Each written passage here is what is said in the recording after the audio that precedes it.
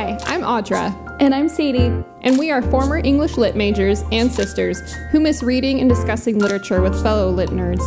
And we created this podcast to discuss literature fueled by libations. So pick your poison and join us each week to discuss all the queries and views unearthed in great books. And support your local bookstore.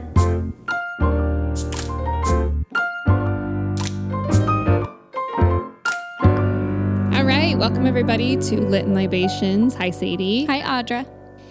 How are you? I'm good. How are you? I'm good. I'm excited to talk about our newest pick, your pick. Yes. Do you want to remind everybody what we're going to be discussing? Yes. So today we are going to be talking about basically the first half of How Far the Light Reaches, A Life in 10 Sea Creatures by Sabrina Imbler. I'm excited about this one. I'm really enjoying it. So we are going to be discussing up through pages 112 up to the story Beware the Sand Striker. So everything before that story is fair game. Yes, I'm excited about this. This is really fun to read, and I'm excited to talk about it. I love short stories, and I love, they're not fiction, but I love the essays and these stories, and I love the subject matter, both from their personal recounting of their own life as well as the different species that they talk about. So really excited. But before we get into it, go ahead and let everybody know what our next book will be that we will be discussing. So we are going to read Octavia E. Butler's novel Fledgling. And this was her last novel that she published. I fell in love with Octavia Butler. I think I talked about it on the podcast from some of her other stories. And I'm really liking this one so far. So it's interesting. It's kind of a vampire story. I'm so excited, actually. I love that kind of creature. It's one of my favorite, you know me, so you knew this. I do. Was a good pick and I for knew. me. I was like, oh, this is perfect. And it's funny because I was trying to figure out what to do. And at first I wanted us to do this novel called Sense of Wonder. Let me pull up the author because I just blanked on it. And I think you remember, I texted you and I was like, oh, this is going to be our next book. And then literally, I swear it was 2 hours later, you said, never mind. Yeah. I just had I don't know. Let me pull up his name real quick. But I don't know. And now that I finished it, I almost wonder if I need to give it a read, which is funny because the last line in it says, now go read this again. But it's, it's called The Sense of Wonder by Matthew Salesses. And he was Korean. He was adopted from Korea. And he's a professor. He's gotten a couple awards. And this novel is just recently published in January and it's gotten a lot of praise. But I don't know what it is. But so it's about this Asian American basketball star. He's the only Asian American star in the NBA, in this story. Mm-hmm. So it's about him and that. And then it's also about and he's Korean, another Korean American reporter who's a reporter for basketball. And then this woman who produces K-dramas, which are Korean dramas. And they go through a certain kind of, there's a structure to them and everything. Oh, I've watched many K-drama. Okay. I love maybe K-dramas. You should... Interesting, and I didn't have any experience with it before, so I think I would need to read the book again because I was it just was weird. Everything seemed super interesting, but the writing didn't seem to live up to the story, which I thought was weird because I'm I would think that he would be a better writer. So I'm am I just not reading this correctly? And then I feel that maybe that's part of it because there's a lot of bringing in this concept of what K-dramas are and that's a big part of this novel is the concept of K-dramas and the structure. I'm interested, what about the writing seemed kind of weird to you? It seemed just a little trite and okay, yeah, that fits with K-dramas. That fits. And the dialogue felt not stilted, but just kind of no one would talk that way. Like, and it kind of moved through things very quickly. Like there wasn't a lot of exposition on the like growth of any sort of relationships. It just like went from like scene to scene to scene to scene to scene. And there would be almost like you can tell there was stuff missing, like times passed, but it doesn't, so then at the end, it has this part where it's like, it's the script of this K-drama that this woman's been producing. And then it says, now that you've read that, go back and read this again. And so part of me does think I should just give it another read, because maybe it's that it needs to be read as if it is a K-drama, because that's what it is. And like, maybe, I don't know. Maybe. I don't know. I mean, that like idea of the relationships progressing though in like a quick way, funny enough to me, I think is very different than any K-drama I've watched, where I feel like it's almost been painstakingly slow how the relationships like develop, because they're all like very kind of cheesy. They have like the same kind of humor. But I still really like the ones that I've watched. If you're interested in a K-drama, I'm happy to give you recommendations. Netflix has some fun ones on there. If you want to like delve just to like deeper your like understanding of the book, even I totally recommend you one. I do. I would love that, because I really haven't spent much time. How did you get introduced to that? COVID. And being home alone for like longer than 2-week periods and stuff. I remember there was this specific K-drama on Netflix that was being released, because they release weekly episodes, but like every K-drama I've ever watched has been pretty much the same number of episodes. It's always one season, and it's always like 16 to 18 episodes, hour-long episodes. And this one was being released while when I was introduced to it, and it's called Crash Landing on You, is the English translation. And it is like a ridiculous story. It's about like a South Korean like fashion actress, like guru, like celebrity, right? Who goes parasailing and lands in North Korea, and she's found by a North Korean officer who like takes her in and like hides her, and he's going to like try to get her back to South Korea. And it's actually really funny. Like they're all very funny and cheesy, and they all kind of like these tropes that are in them are pretty consistent throughout K-dramas. But that's how I got into it. And I will say, like, they are really fun. They aren't super challenging as far as like, I mean, they're just cheesy. Like I would kind of craft it under regular, like soapy. It's very soapy kind of trash TV. But I think it's harder sometimes for people to get into K-dramas, because unlike other soapy TV shows, you actually have to pay attention because you can't understand what they're saying. You have to read the subtitles. But there are some that I would say are still really good. They're like fun and cheesy, and they're just like kind of their own unique beast. And I mean, they're absolutely insanely huge over there. Like there's no speaking to how popular and how many millions and billions of views these shows get outside of the United States. Well, that makes a lot of sense then. And it does make me kind of want to go back and give it another read. But there's just so many books. Like, so I'm going to go pick it up tomorrow.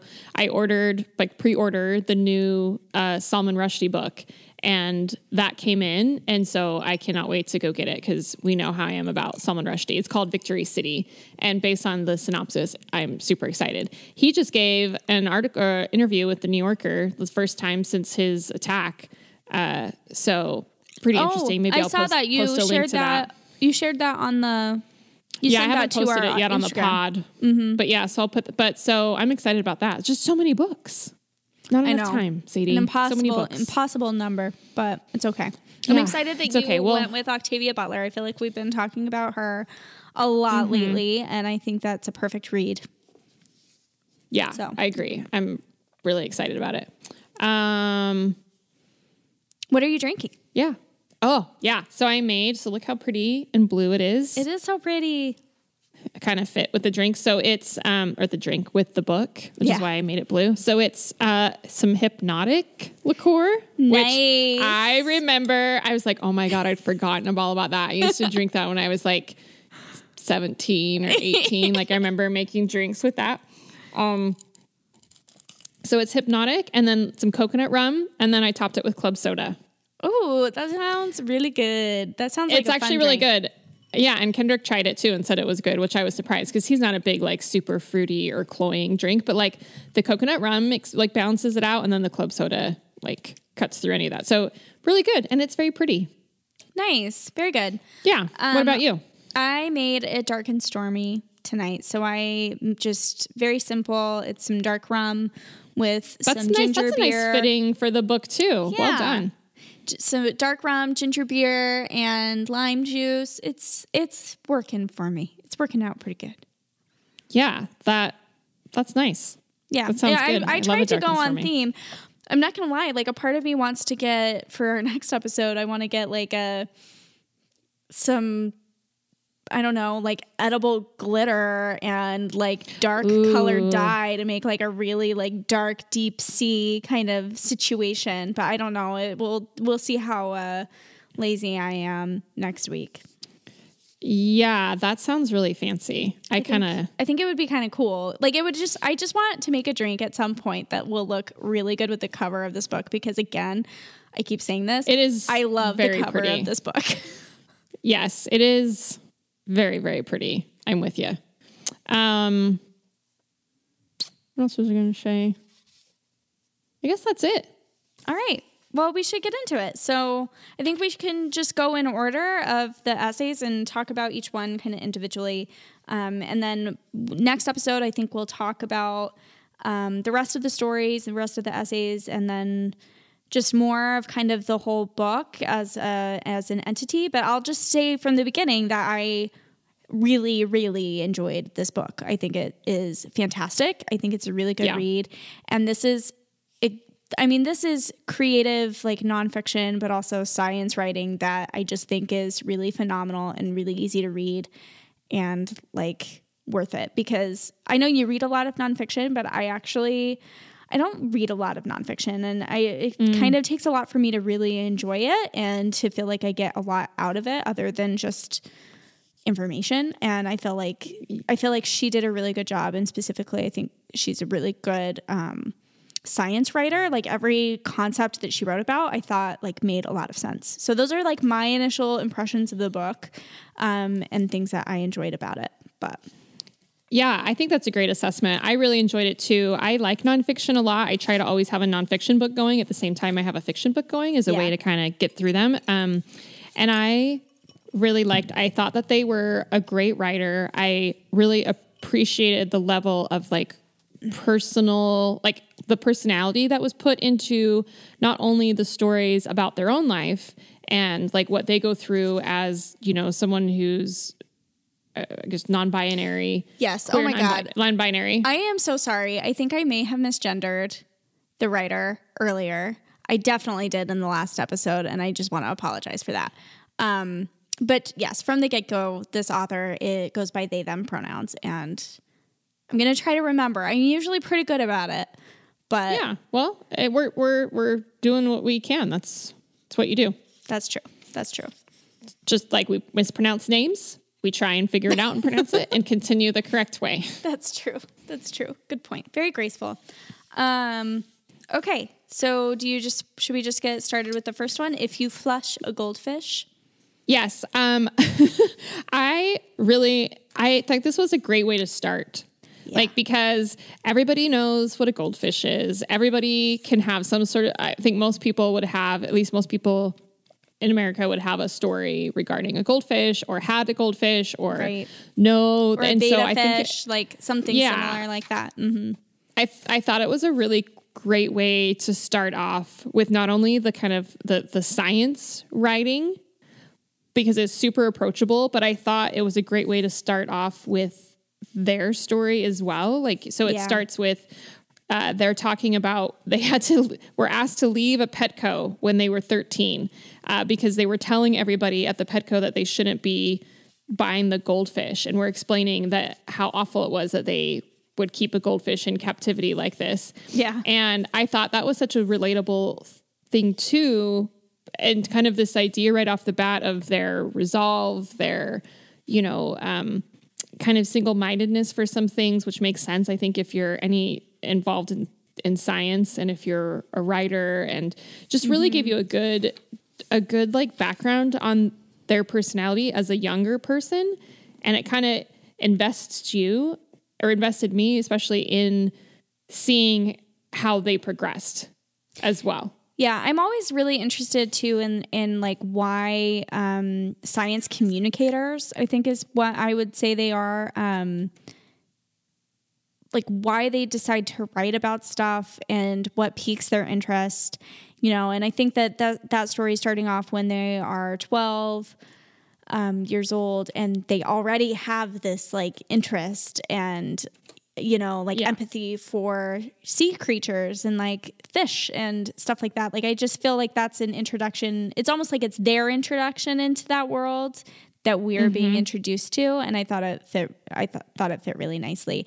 And then also just like thematically, I will say I'm so impressed with like the way that this whole novel was structured, with which stories they introduced and when. I just thought it was really just generally well done. But I loved the story of the goldfish. And I will tell you, I learned so much about goldfish in this story. I did too. I had no idea. I knew that they could get very big.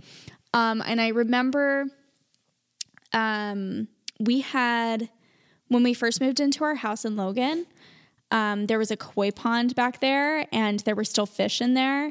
And we did a very bad job in the winter and did not make sure that there was a hole in the ice. And so all of the fish ended up suffocating under the ice in the winter. It was really sad. But the goldfish in there were like pretty big, like bigger than my fist for sure.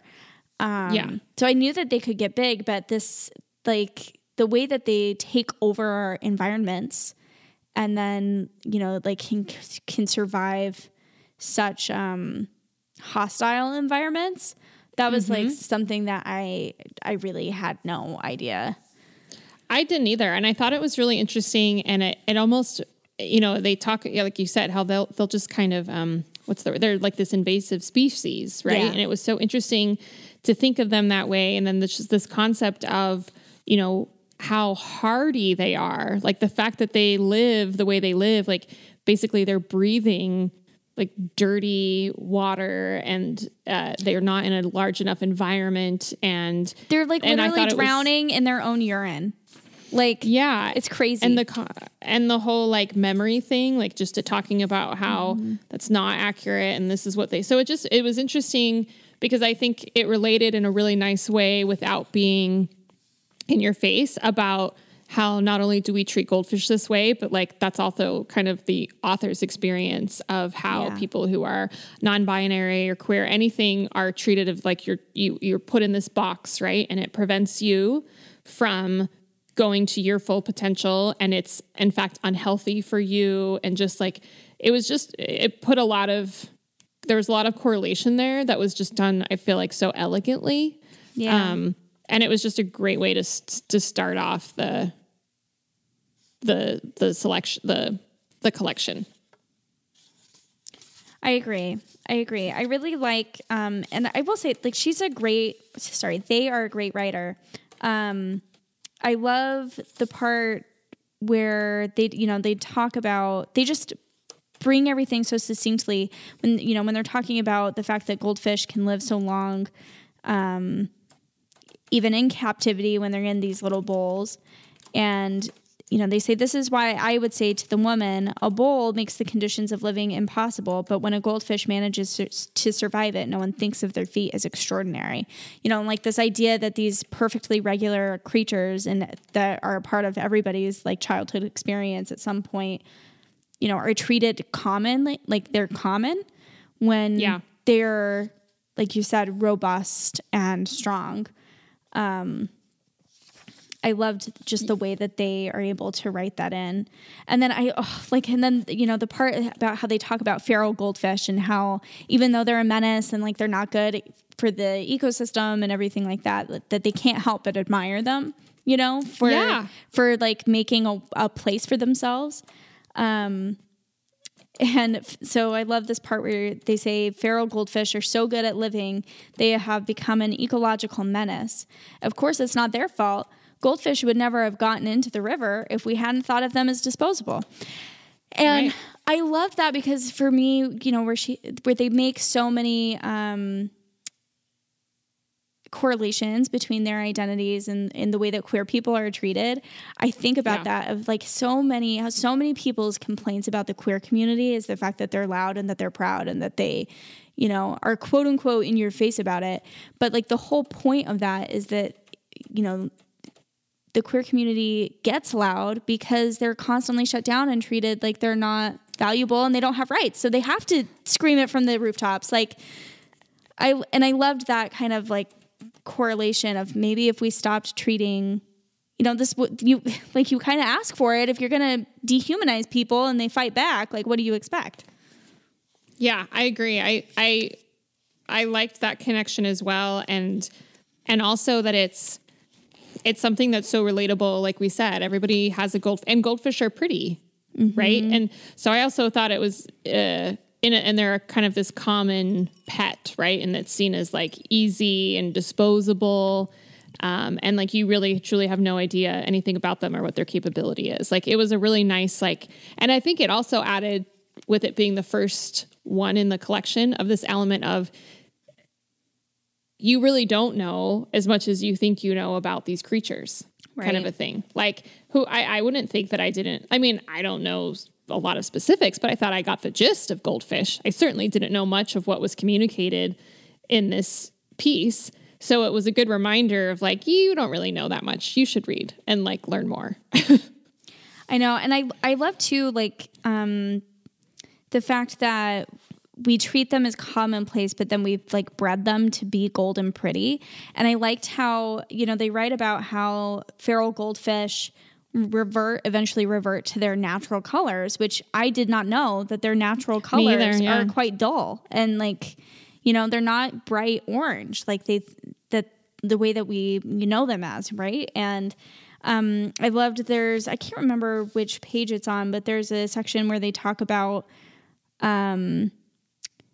in Australia that there is this, you know, community of goldfish that have just taken over this entire river, and it all descends from one person who dumped their goldfish, right? Or like two people who dumped their goldfish, assuming that they need each other to procreate. I'm not sure.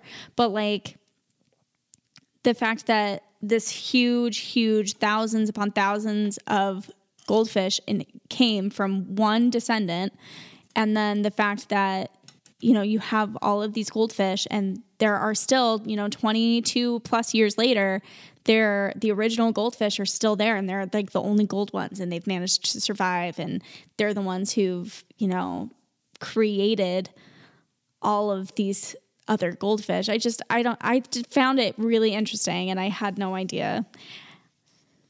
No idea. I didn't either. It was great. I really enjoyed it. I did too. Great way to start it. And I think that's the other thing is this collection is so well thought out as far as what the order and what is discussed. So the next one is My Mother and the Starving Octopus.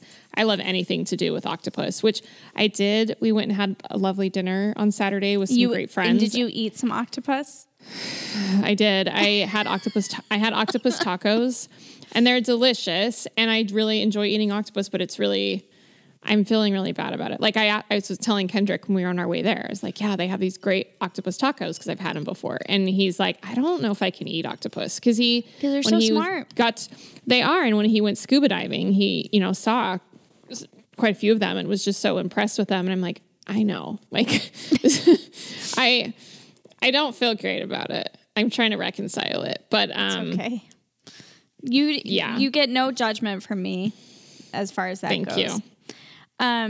So yeah, this story I thought was really interesting. It's a lot about it is about their relationship with their mother and specifically around food and bodies and feeling comfortable in your body.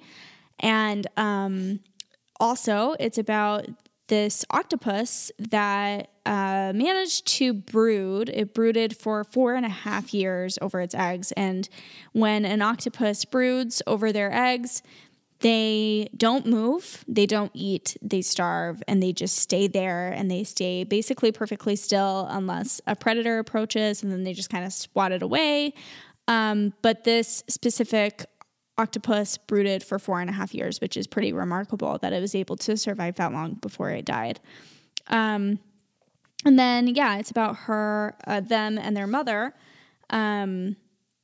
and their bodies and the way that they both kind of starve themselves and, deal with their body images, and then how that body image changes and shifts as they grow older. And it just an interesting way of like their reconciliation with like their body and how it factors into their lives. I thought this was a really cool story. Again, I learned a lot about octopus that I did not know. But this idea of kind of, I don't know, motherhood about it and like sacrifice was really interesting. Yeah, it was very touching. Like I really enjoyed, their mother immigrated to the United States from Taiwan. And I thought that, that added another element to this story. It's like there were these layers of it, right? And such important like mother figures, not only a mother, the octopus, and also an immigrant mother. And I think I really enjoyed reading about that part. And I loved, like, there's one part where they talk about when my mother was pregnant with me, she gained 40 pounds, more than she had expected or wanted. When she went in for a checkup, all 40 extra pounds plus me, her doctor told her to stop eating all that Chinese food. Ugh. That doctor was a bitch, she said. And like, I don't know. I really liked getting these glimpses into not just their life, but their mother's life. Yeah. Because I think those stories are really important and are really interesting.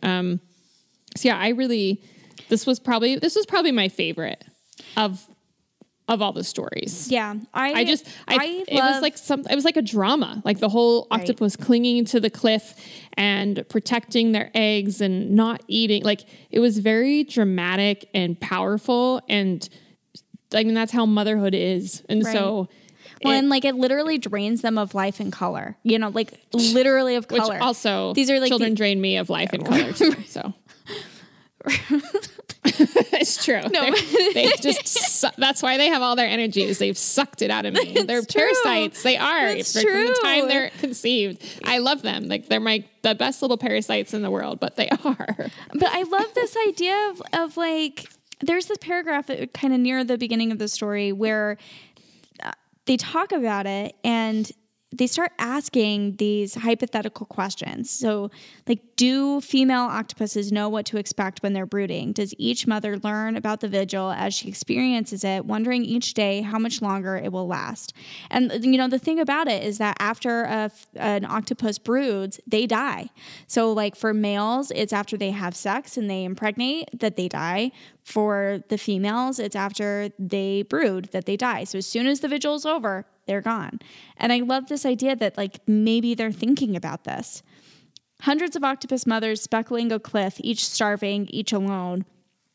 Or maybe the purple octopus in her youth passed by paling octopuses clinging to the edges of the canyon and recognized this would also be her fate one day. More than anything, I wanted to know why the octopus with her big and alien brain did not eat while she brooded her eggs. Surely she must have hungered. Did she have any... They even offered food, right? Yeah. Like, I mean, they are offered food by scientists that are, like, observing them, and they just, like, hold perfectly still and just ignore it. The inkling of the flurry of babies that might not make it if she strayed from her vigil to hunt or eat or stretch her limbs. I knew I was anthropomorphizing, and yet I couldn't imagine how a creature with a consciousness would starve for 4.5 years without something like hope. What I mean to say is I wanted to know if she ever regretted it. And I loved that section because it's such an interesting way of them asking their mother, did you regret it? Like, do you regret what you gave up? Do you regret motherhood? Do you regret this decision? Or is this something that you wanted or that you always knew was something you were going to do? And yes, there's like, I mean, they admit that they're anthropomorphizing here, but I think those are interesting questions to ask. And, when we know octopuses are like or octopi, I don't know which term it is. Yeah. Octopus. I'm not sure.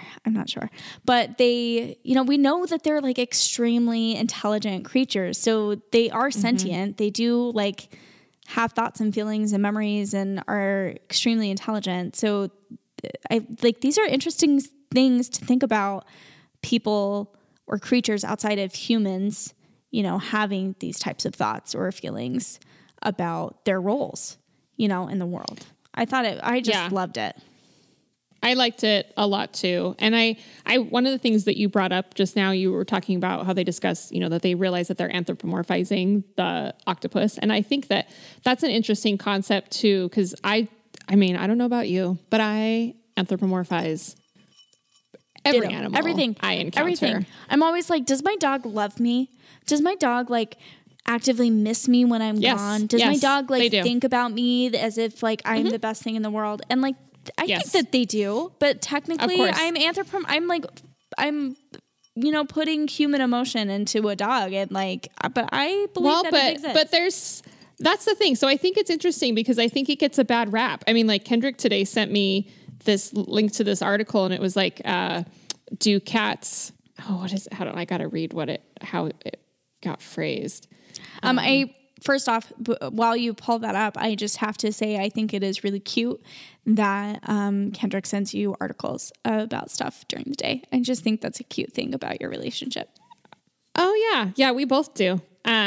Most of them are either like Star Trek related, something to do with something one of the other of us like isn't interested in, TV show that we both like, things like that. So yeah, I'll do that. But he sent me one. He'll do it too. He sent me one today. The article was titled "Cats Bond with Their Owners Like Children Bond with Their Parents, Study Finds." And he wrote, "No shit." And I was like, yeah, who gets paid to state the obvious like that? Because it's true. Like, no, it is so true. It's so true. Like, so all of us seem to have the same exact lived experience with our pets. It's almost like, yeah, here we go. And it's exactly. And I think that, the thing about anthropomorphizing is it's almost like, oh, you shouldn't do that. But I think it helps us like learn and like have things explained. And, obviously I know that I take it too far. I do know that there's certain things that it's very unlikely could be happening or feeling. But I think that they tread that line very well in this collection. Yeah. Because there's got to be enough where you're invested, right? And I think it comes from not necessarily that they're anthropomorphizing anything, and if they are, they call it out, but it's more just this really nice appreciation. It's like empathy for these creatures. And I think that it's, I think it's important to do a certain level of this because, you go from, there are complete ends of the spectrum, right? Where you see no value in this and you don't consider animals' feelings, in any scope. And that's where I think inhumanity comes in. And I think that there are ways to be humane and obviously ways that we treat animals inhumanely. And like, I think that you have to make that connection. You have to recognize other creatures' intelligence outside of just what we think of as intelligence. And I think that they do a really good job showing that kind of intelligence in different ways with these creatures throughout the book. Yeah, I think that they do a good job of, like you said, showing the intelligence in different ways because it's a way where it's not through, oh, this is what they think and this is what they feel and this is how funny they are. It's more of this appreciation through them for just the way they are. Yeah. Like for this is their life cycle. They don't need to be anthropomorphized for you to be interested or to see value in them, which I think is maybe something that can happen, right? Like it's like the animals that it's easy for us to anthropomorphize, maybe they tend to have more appreciation, understanding, people care about it. Like honestly, and I'll admit it, I care far more about like my dog, my cat, my horse than I do like a cuttlefish. But after reading about a cuttlefish, I am very interested in the cuttlefish and care about the cuttlefish. You know what I mean? Same with the gold. So I think that it does a good job of, like, I think it accomplishes that very well and subtly, just like the collection is very subtle. Yeah, I think so too. And again, like this, I just think that this is an amazing writer. Like Sabrina Embler is an amazing writer. They're very succinct. But I think that there are just these moments of beauty when they just capture the essence of what they're trying to say. And I love this part where they're talking about how the mother octopus survives on the stored energy of her body. She will never again see another place. This is her last view, enlivened only by the freer creatures that happen to pass through the icy waters. In the deep sea, these visitors are alien, fish with transparent faces and golden eyes, ghost sharks, tongue-red worms. Like, this idea of like a final resting place when you're alive, is just... Yeah. But then the way that they compare that in so many ways to motherhood, but then like the conflict between mother and child, and especially when the mother and the child is biologically female, when they're born, and like the conflicts that come from that of like image and like projecting, your concept of image on your children. Like I thought I was really moved by that, conversation, and they talk about just how their body is different than their mom's and how their body was never going to be like their mom's, and the feeling being taken into their mom's closet, and the mom is like dressing them in clothes that will never fit and they never have fit, and they just continually have to go through this like ritual of like trying to fit into each other in a way that will never work. And I totally empathized with that. Yeah, I think so too. I think that's one of the things, like I was kind of taking a note of the themes in the book, and one of the things that I wrote down was empathy. And I think it was almost like also the author is working on empathy for themselves and their family and their situation too. Like this seemed very therapeutic to me. And I think as we get farther on in the collection, that becomes the more directly stated. But it was such a nice, just like these stories are such great discoveries, both of the creature that they're talking about and themselves. And I think it was a great way to discover, like as a reader, like it was a very exploratory collection and really great. Like I was so excited about this. This was a great one. Thank you. I just want to end with the story. Like I love this, like you said, empathy of, throughout the story, they kind of go through these conflicts that they've had with their body of like never feeling good enough, never feeling thin enough, never feeling like they've quite worked. And then in a lot of ways, their mother kind of agrees and like fits into that and takes her to see a weight loss specialist. And even though, they're like 130 pounds, like there's no weight to lose. Right. But like that idea is kind of constantly brought up, and this idea of hunger with like the octopus, and then the way that women starve themselves, I thought was really interesting. And I loved this last part where their mom takes them to where she went to school and takes her to this restaurant that she went to when she was young. And they order, all of this junk food that they've never really been like allowed to eat. Exposed to, Yeah, at home. And they offer it to their mom, but they say no. And I licked my spoon and watched the streamers of light blinking on the bridge back home. I closed my eyes and imagined myself as my mother. My stomach, my mother's stomach, back when she was young and tasted whatever she desired, back when she feasted. And just this idea, this concept of like youth versus, adulthood and motherhood, and the things that are taken from you, and like the way that you can't feast on like life or whatever you want after you reach a certain point in life. And I thought it was lovely. I thought that was a lovely story. Yeah, and it was great. Like start to finish, the story itself was structured really well too. Yeah, I agree. Yeah. All right, the next one. Sorry. The sturgeon. No, I was just going to say, let's move on to the next one. My grandmother and the sturgeon.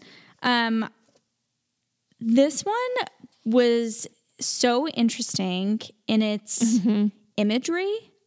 So this one has a lot to do with basically like environmental warfare from humans and the way that it like affects creatures that have survived millennia. So the sturgeon is one of like the ancient species that survived basically the like extinction of dinosaurs and has just survived for millions and millions of years. And it's just a robust, hardy beast that has changed a lot. So it used to be a lot bigger, and then the world changed, and resources have been fewer, and so they just don't grow as big. And now they're an endangered species from China. And I loved the connections between this story or these creatures, the sturgeons, with their grandmother as they were commuting on the river from like between Japan and Shanghai, I think is what it was, like the two places. You're correct. It's when Japan was occupying China and talks. I agree. This was one of the harder, like this was sad. This was so sad. Very sad, but like so good. I mean, so one of the things that it talks about is how sturgeon, kind of like salmon, they are unique in that to breed, they swim upstream like other fish do to breed. But unfortunately, because of our environmental intervention and dams, we've basically blocked off all of their breeding grounds, and they're just not able to successfully breed. There's only like one or two places that they can still swim upstream to breed that hasn't been blocked off by a dam. And they are going extinct, and they are also being like poisoned and contaminated, and they are becoming deformed and like aren't themselves anymore. It's kind of crazy. Yeah. This ancient creature that we're like destroying within like 20 years. Right. Like it's not that long of time that we've made these drastic changes to the species that's been able to survive every major world catastrophe except for humanity. So yes, I mean, they describe it perfectly. These giant fish survived the asteroid and the ice age and so much more, only to be wiped out by cosmically puny obstacles: our dams, our boats, our chemicals, and our taste for caviar. Yeah, it made me. I've not been a huge caviar fan anyway. Like where I'm like, oh, I'm gonna get it a lot. I've enjoyed it when I've had it, but I'm like, oh, I don't want to have octopus anymore, and I don't want to have caviar anymore. Like, I can see how people get to the point of like being vegetarians. Yeah. Yeah, and I really liked, and the whole thing was sad, not just that part of it and what we're doing environmentally, but just their grandmother's story, and just the continuation and almost inevitability of humanity destroying, like just being destroyers, right. And how awful we make life for ourselves and other creatures, and how it seems like it's just this continuation, and now it's at the point where it's destroying like something that's, like we said, survived so many other, like literally millennia. An incomprehensible amount of time. They bring up like that classic, and I remember learning about this when I was in college. I think I took like a geology course or something, where they talk about when you look at the timeline of Earth and you think about a million years, we occupy the first minute of 24 hours. Like if you look at it like it was like as if it was a clock. And that's us in comparison to these sturgeons who we are now killing. Like it's just crazy. But I loved like the imagery. I think there was just so much imagery of contamination in so many different ways. So when they're talking about their grandmother's story, while they are going on these houseboats, a month-long trip turning into a 6-month-long trip, and just like kind of the horrors that they see. I love this description, but it is graphic. Gradually, like twilight, the river blushed pink. Soon enough, the bodies came, rarely intact, but always recognizably human. First an arm or leg, later a torso, at one point unforgettably a head. They all wore the clothing of farmers and country people. The dead became routine, gristly apples bobbing downstream. And this is obviously remarking on the like Japanese invasion in China and just the destruction and murder and genocide of a lot of communities in China. And it's horrific. And the comparison of this like act of violence in this war on humans, and then comparing it to really a comparable act of violence against the environment with other things that we're doing. I think it was connected really well, but like you said, this was one of the more depressing stories, I think. I mean, I shouldn't say story. It's one of the more depressing essays. It just reads so much like a... They do. Like a story. They do. That's how I think of the writing, which I think it's fine. Okay. I mean... Certainly not an insult. Like that. It's good, and we all know it's true and accurate writing. So I agree. So then the next one is the sperm whale, how to draw a sperm whale. This one was heartbreaking too. I know. And this made me want to go to the New Bedford Whaling Museum in Massachusetts, which is apparently right next to me, although it's probably just going to make me sad. But I mean, so it starts off, talking about in 98, a blue whale, 66-foot blue whale, and just how it basically was destroyed by this ship and then dragged, and just talking about how many of these blue whales specifically are being killed. But then it really just, it does such a great job of, it really sucks you in. It's heartbreaking, but then it just really gets into the nitty gritty of the enormity of these whales and just how like majestic they are by being just very specific and scientific about them. Like they're just amazing creatures. And you just get that by reading this. Like it's not heavy handed. It's so subtle, like we've already said. And then they talk about, their own heartbreak when it comes to relationships and again, almost giving this, a lot of what it talks about with the blue whale is the necropsy. Mm-hmm. And like I feel like these essays, a lot of them are kind of their own dissection of their life, particularly when it comes to queer love and their experiences. And it's just so well done. Like it's just this really nice postmortem on their life. And then, in this particular story where it actually goes into kind of these postmortems, it just fits very well. Like, I agree. And then I also think it's an interesting play on, there's a critique here about scientists and their dissection in a way of like these creatures that they study,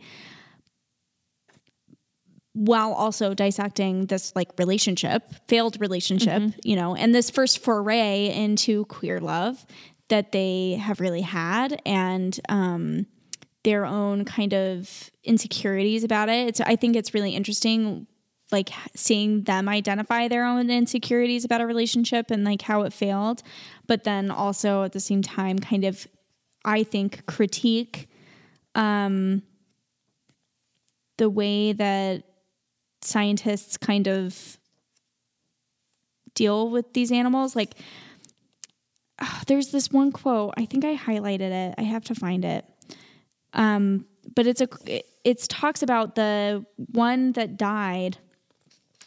whale that died because they had tagged it, and then the whale unfortunately died because of an infection that it got because of the tag, which was unusual. And then they ended up having to, they took the animal and then they dissected it again. And I just thought that was interesting of kind of like the way that scientists, in a way, they give us knowledge, but why do we have to like harm the thing that we're studying? Like, is the knowledge worth it at that point? Like, why do we have to study how we're killing it? Because then we have to kill it to figure out how we're killing it. Like, it's just sad.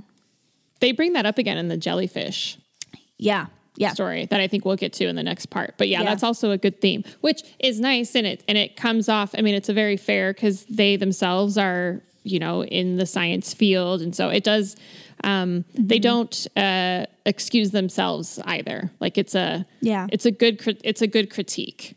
Yeah. So the part I was talking about, it's on page 83, and it's talking about Nigel and how he was found dead in April, and then they towed him to a nearby village for a necropsy. And the attending pathologist found that Nigel had died when fungi entered his bloodstream through the punctures of the tag, worming it deep into his lungs and killing him. And then they say there is a way, the scientists realized, to study something to death. But scientists have to study whale death to understand how and why we cause it, as we almost always do. So, I mean, the idea of having to cause something in order to study it, and I don't know. It's kind of like what Kendrick texted you, like, no shit. Like, why did we have to study this, like, experience that we already know about, or like, why did we have to test this? It's interesting to be like, what kind of proof do we need? Right. Like, and this idea that there's like something about, the people or people that know things so well that it ends up harming it. Like this idea that, I love this part too. The corpse of a whale offers a blueprint of its internal self, the arrangement of its organs and vessels and heart. But a dead whale offered naturalists little insight into how the whale may have lived. That knowledge was reserved for the people who hunted them. So like, I like this idea that the biggest threat is what knows them the best. And like, I don't know, it's just sad. It's just kind of sad, but it's interesting. It's an interesting like concept to think about. And I think about that, this is based a lot around a museum, and a museum that has a lot of like specimens and examples which are, I think, objectively great. Like, this is great that humans are learning about these, and maybe you could go to a museum like this and have more empathy and more sympathy for whales in general. But like, what had to happen for all these specimens to get there? Or like, I think about that even with zoos and stuff. Like, zoos are great in the sense that more people are able to see like the incredible kind of life that lives on this planet, but at what cost? Why are we here at this point? Yeah. I thought that was an interesting kind of concept. Yeah, I'm with you. I think it was very thought-provoking. And I loved too, like you said, these necropsies on this relationship, and them kind of coming to grips with what it means to be queer, and how does their queerness exist outside of a relationship, and can they be queer and alone? And I loved the kind of methodical, scientific way that they tried to analyze that relationship kind of objectively. Yeah, I agree. This one was great. Hard to read, but really great. All right. And then the last one for tonight's episode is Pure Life. Which this one is so cool. So this one is about hydrothermic vents. Yes, this one's really cool. I learned a lot in this one. It was fascinating. Did you look up a photo of these Yeti crabs that they describe? Yeah. I looked up so many photos while reading this collection, and like went down total rabbit holes and told like my kids and Kendrick about like the things I learned. That's awesome. That's awesome. Yeah, it was super interesting. But yeah, continue. So I loved this. So a lot of this is talking about how scientists for so long were kind of confused at how there could be in the cold depths of the ocean these spots where there was just burgeoning life and just incredible communities, basically, of creatures underneath there. And the kind of concept of what is and what is not an inhospitable or is an hospitable environment and like a safe space, I thought was a really interesting concept. I like this part at the beginning, the way that they start talking about this kind of space or environment is, though the Yeti crab's environment seems inhospitable to us, it is nothing to be pitied. The pressure does not crush the crab and the darkness does not oppress it. So this idea that, people can highlighted that section. You did? I did too. Yeah. I did too. I thought it was just really nice. It is exactly suited to the life it leads, however strange or repulsive we might find it. What use is the sun to an eyeless crab? It already has everything it needs. Like, it was such a nice perspective shift essay story. Well, and I love it too because they talk about in this section queer communities and queer hubs and where queer people find each other and where they find freedom and where they find the opportunity to express themselves. And this concept that our perception of what is a safe space is only based in like our specific environment. So, and I loved this because I think that there's so much critique and like clearly homophobic and awful, critique of queer spaces, of these queer spaces being dangerous or queer spaces being negative for kids to be around, or all this horrible rhetoric that goes around. And I love just this idea that like your perception of a space is based on like your biases and only what you think. But that doesn't mean it's an inhospitable space. It just means it's maybe not for you. And the fact like that certain spaces, it's okay if it's not for you. I loved the way the connection that they made here. Mm-hmm. I think so too. And the concept of when those spaces, like how hard it is when those spaces disappear, when those gay bars and those clubs, like don't like where you lose them, and just how important it is for beings to have community and have space that has what they need, even if it's, like you said, like not the space for someone else, and just how important these things are, and also how they may not look to us like it's, it just really is a nice perspective shifting. I mean, I didn't need this perspective shift. I already felt this way, but I think it's a nice, it just brings it into perspective. That's what I'm trying to say. Yeah. Really well. Like, it's so great how they connected these different creatures with us as human beings and I really think it helped bridge some big gaps, because while it may be easy for us to connect with animals like, that are more domesticated and we can anthropomorphize easier, as we've already talked about, it's like they do a great job of making one feel a connection with a crab that lives next to thermal vents and has no eye, like, They really help bridge a really big gap. And it's easy and sometimes trite to say, oh, we're all living beings.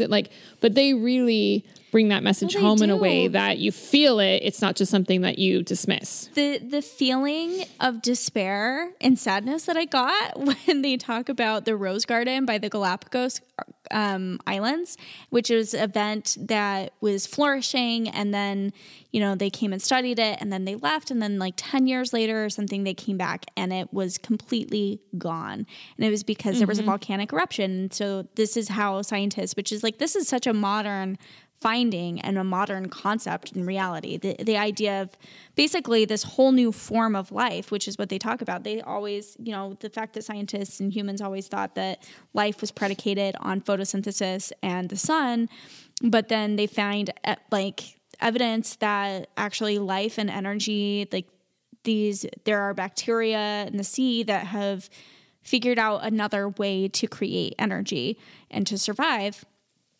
I loved like, oh my gosh, when they return to the rose garden and they find that it's all gone and it's so sad, but then they come back again 10 years later and all of a sudden like there's like a whole new community, and then they renamed that community Rosebud. And just like this fact, like this idea of like you can never actually shut anything down forever, and like these creatures find a way.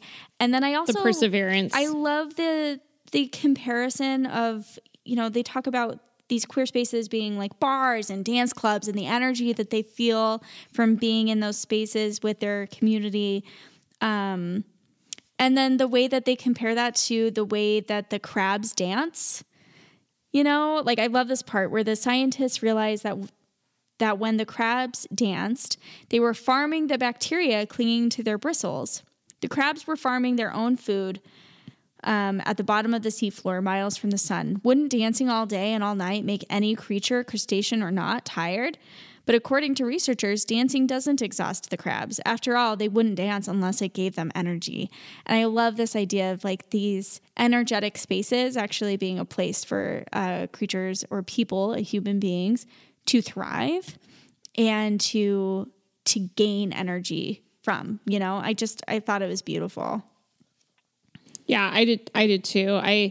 Even though a lot of these topics, including in this essay, aren't necessarily positive or leave you with like they're challenging, right? But I think that there's still a nice element of hope in not only the scientific writing, but in their own life. Like just this hope through perseverance, you know, that like life will find a way, this adaptability, which I think gets brought up in other future stories in the collection as well. But that's the thing too. Like I think they did such a great job of weaving the same, like kind of having this repetitiveness of themes, but not in a way where it was annoying. It really solidified everything. I agree. And I mean, I think that they don't shy away from the fact that that's kind of the point is analyzing how both human beings, specifically, you know, the writer, Sabrina Imbler, like survived as a queer person and like survived discovering their identity and their world and finding their community and their place and their habitat, you know, in a lot of ways. I think like thinking about how we're not alone as creatures in having to do that, and that it can be okay. It can be okay. Like, and I love that we're ending on this is like one of the reasons I wanted to end our first episode on this story is because of how hopeful this part sounds. And I mean, and it's not because like sad things are not mentioned. Like they talk about the 2016 election. They talk about the shooting at the Pulse Club in Florida, and, you know, all of the ways that so many people are trying to destroy these habitats and these communities, the like safe spaces that the gay community has created for themselves. But the way that you just can't stop it, like that this isn't something that can actually be stopped and it can't be fully destroyed. And I love the last sentence, or paragraph really, where they talk about the Rosebud site. And the Rosebud site scientists wrote, highlighted the dynamic nature of deep sea sites. Oases here, where so few things are certain, inevitably blink on and off. But life always finds a place to begin anew, and communities in need will always find one another and invent new ways to glitter together in the dark. I just think this book is fantastic. Yeah, it really is. It's really great. This is a great pick. I'm excited to talk about the second like half that we've split it up into. So hopefully if you haven't read it, we have inspired you to go get it and read it because it's great. And I mean, I think it's an easy book to read. Oh my gosh, it's an easy book to read. Yeah. So definitely go out and get it. Was really excited about this one. And all the rabbit holes it sent me down. So I love when that happens. Me too. And then just a reminder, our next book that we will be discussing is Octavia Butler's Fledgling. So also grab a copy of that from your local bookstore or bookshop.org. And that one should be a fun Much I'm different so than what we're doing now, but excited to pick it up. I can't tell you how excited I am. I knew you'd love that one. So yeah, I guess that's it. We'll talk to you all next time. Bye.